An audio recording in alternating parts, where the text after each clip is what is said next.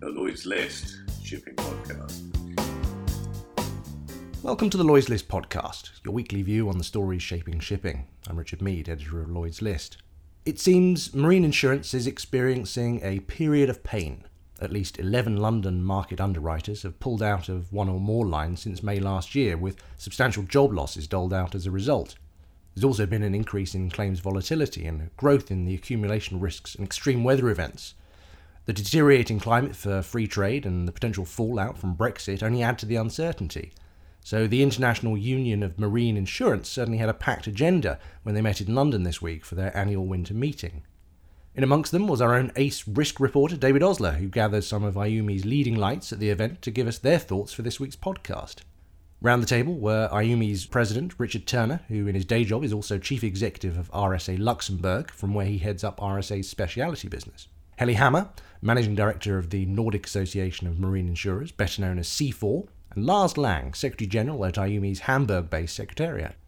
Dave started by asking Mr. Turner how he was finding life these days after moving home to the Grand Duchy and taking on the IUMI role.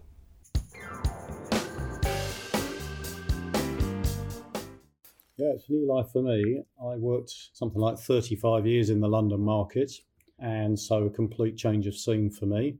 It's one of the nice things about Brexit, if I can put it that way. So I've moved house. My wife has come out with me, and we're enjoying Luxembourg. We've been out there for 6 months now. And from a business point of view, I head up RSA's post-Brexit EU subsidiary that looks after all our specialty business across the European Union. And does your IUMI responsibilities take up a lot of your time? Well, I did both things at the same time, and I think all IUMI presidents have to get used to the balance between their day job and their IUMI role. But it was a role I was very privileged to take on. It's a chance for me to put something back into the industry. Worked in the marine insurance sector up to the point I started running the specialty business, that is, for 35 years. So it's a chance for me to put something back into the sector. And in fact, it's indicative of the way IUMI works, because apart from the 3 people that are fully employed in our secretariat in Hamburg, IUMI is still very much a volunteer workforce.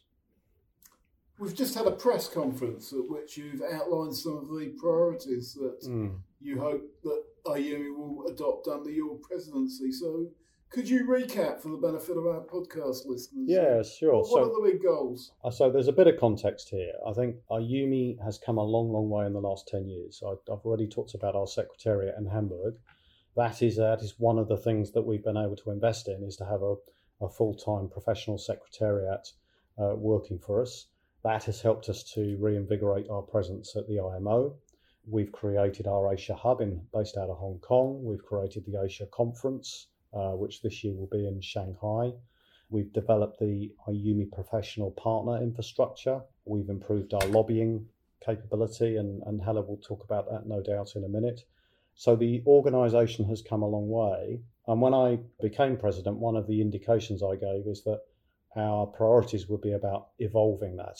This is about building on what the Secretariat, the Executive Committee and previous presidents have done.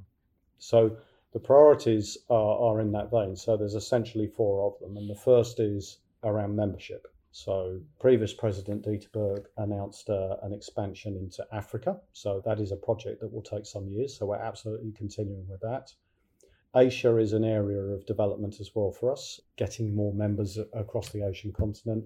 And our commitment to that is actually showcased through the creation of the hub in Hong Kong, and also the Asia Forum, which is this year will be the second conference we've done in that new format. It's also about making sure that we look after our existing members, and we provide excellent services to the existing members, so they will not get forgotten in this. The second priority is around education. So there is, I think, a need, and it's something very close to my heart, there is a need to educate the next generation. And we are doing our bit. We launched a cargo tutorial last year. It is a major investment on our part. We will be bringing out a hull tutorial this year. Both of those are backed by examinations. So, we're supporting development in all parts of the world. So this is not specific to any one nationality. It's designed to help train the underwriters of tomorrow. Although it's not actually just for underwriters. This can be for clients, it could be for lawyers, it could be for brokers, It's something that's designed to appeal to people that want to raise their professional standards in the core marine insurance products. The third priority is our lobbying. So Hella leads our policy forum.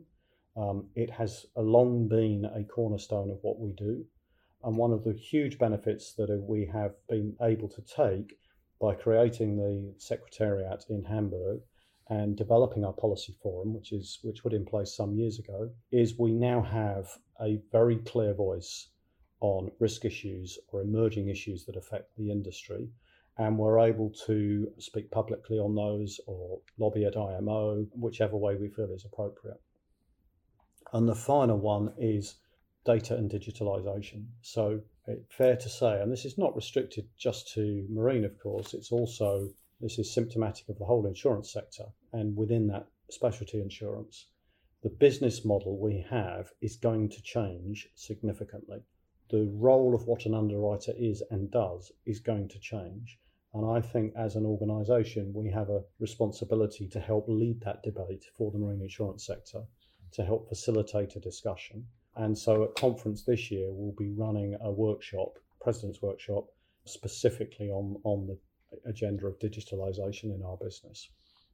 Okay, you've also spoken about some of the pressures that are on the London market.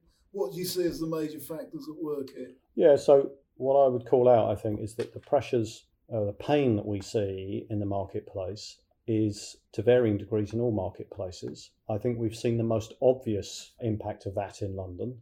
Since May last year, there are 11 marine insurers who've either stopped in marine or have stopped in one of the key marine products like hull or cargo. So I think there's actually a very clear demonstration of capital providers making decisions around which insurance products they want to have in their portfolio. This is not confined just to marine. Let me just be clear about that.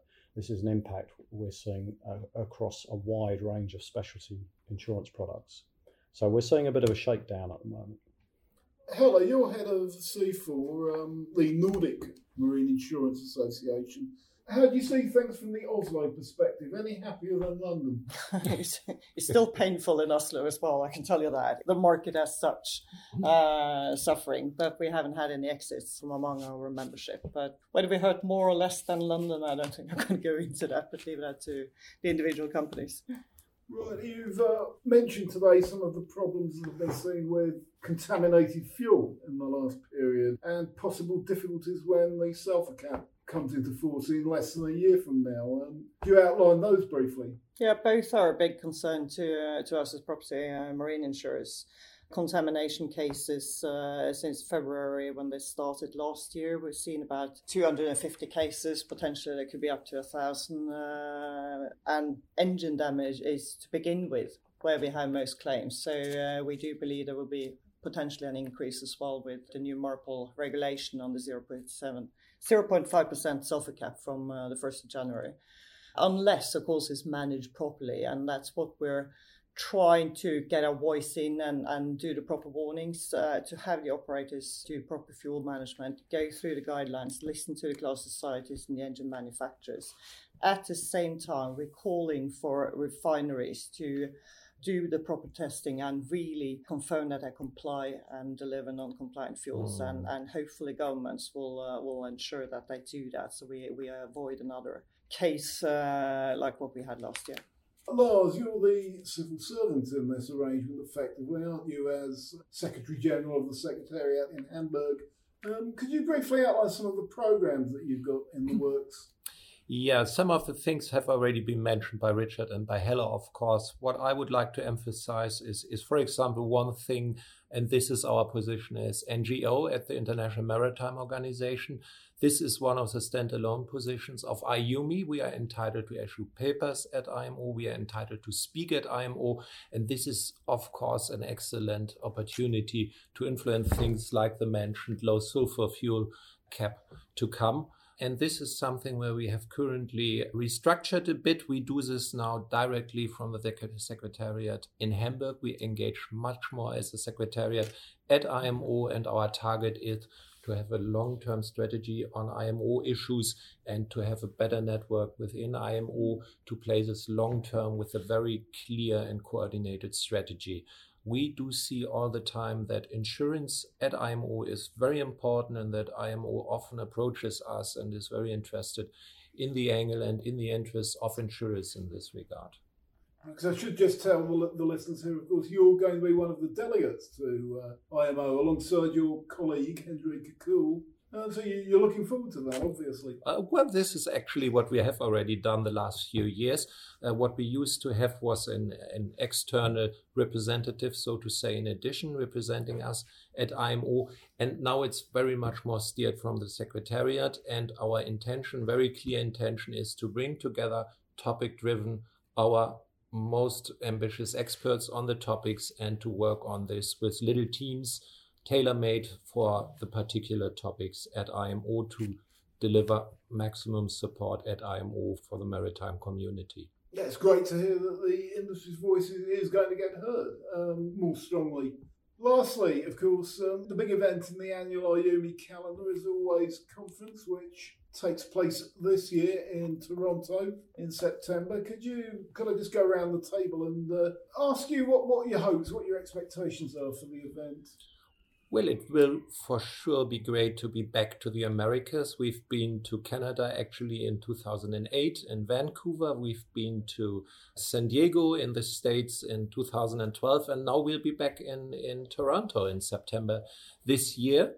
We had our winter meeting, as already mentioned, last 2 days. And today we decided on our common theme, which is also always a kind of a guidance for the conference. And we were brave enough to come up with something which is, in our view, really thought-provocative. And this is confronting the chaos for a sustainable future.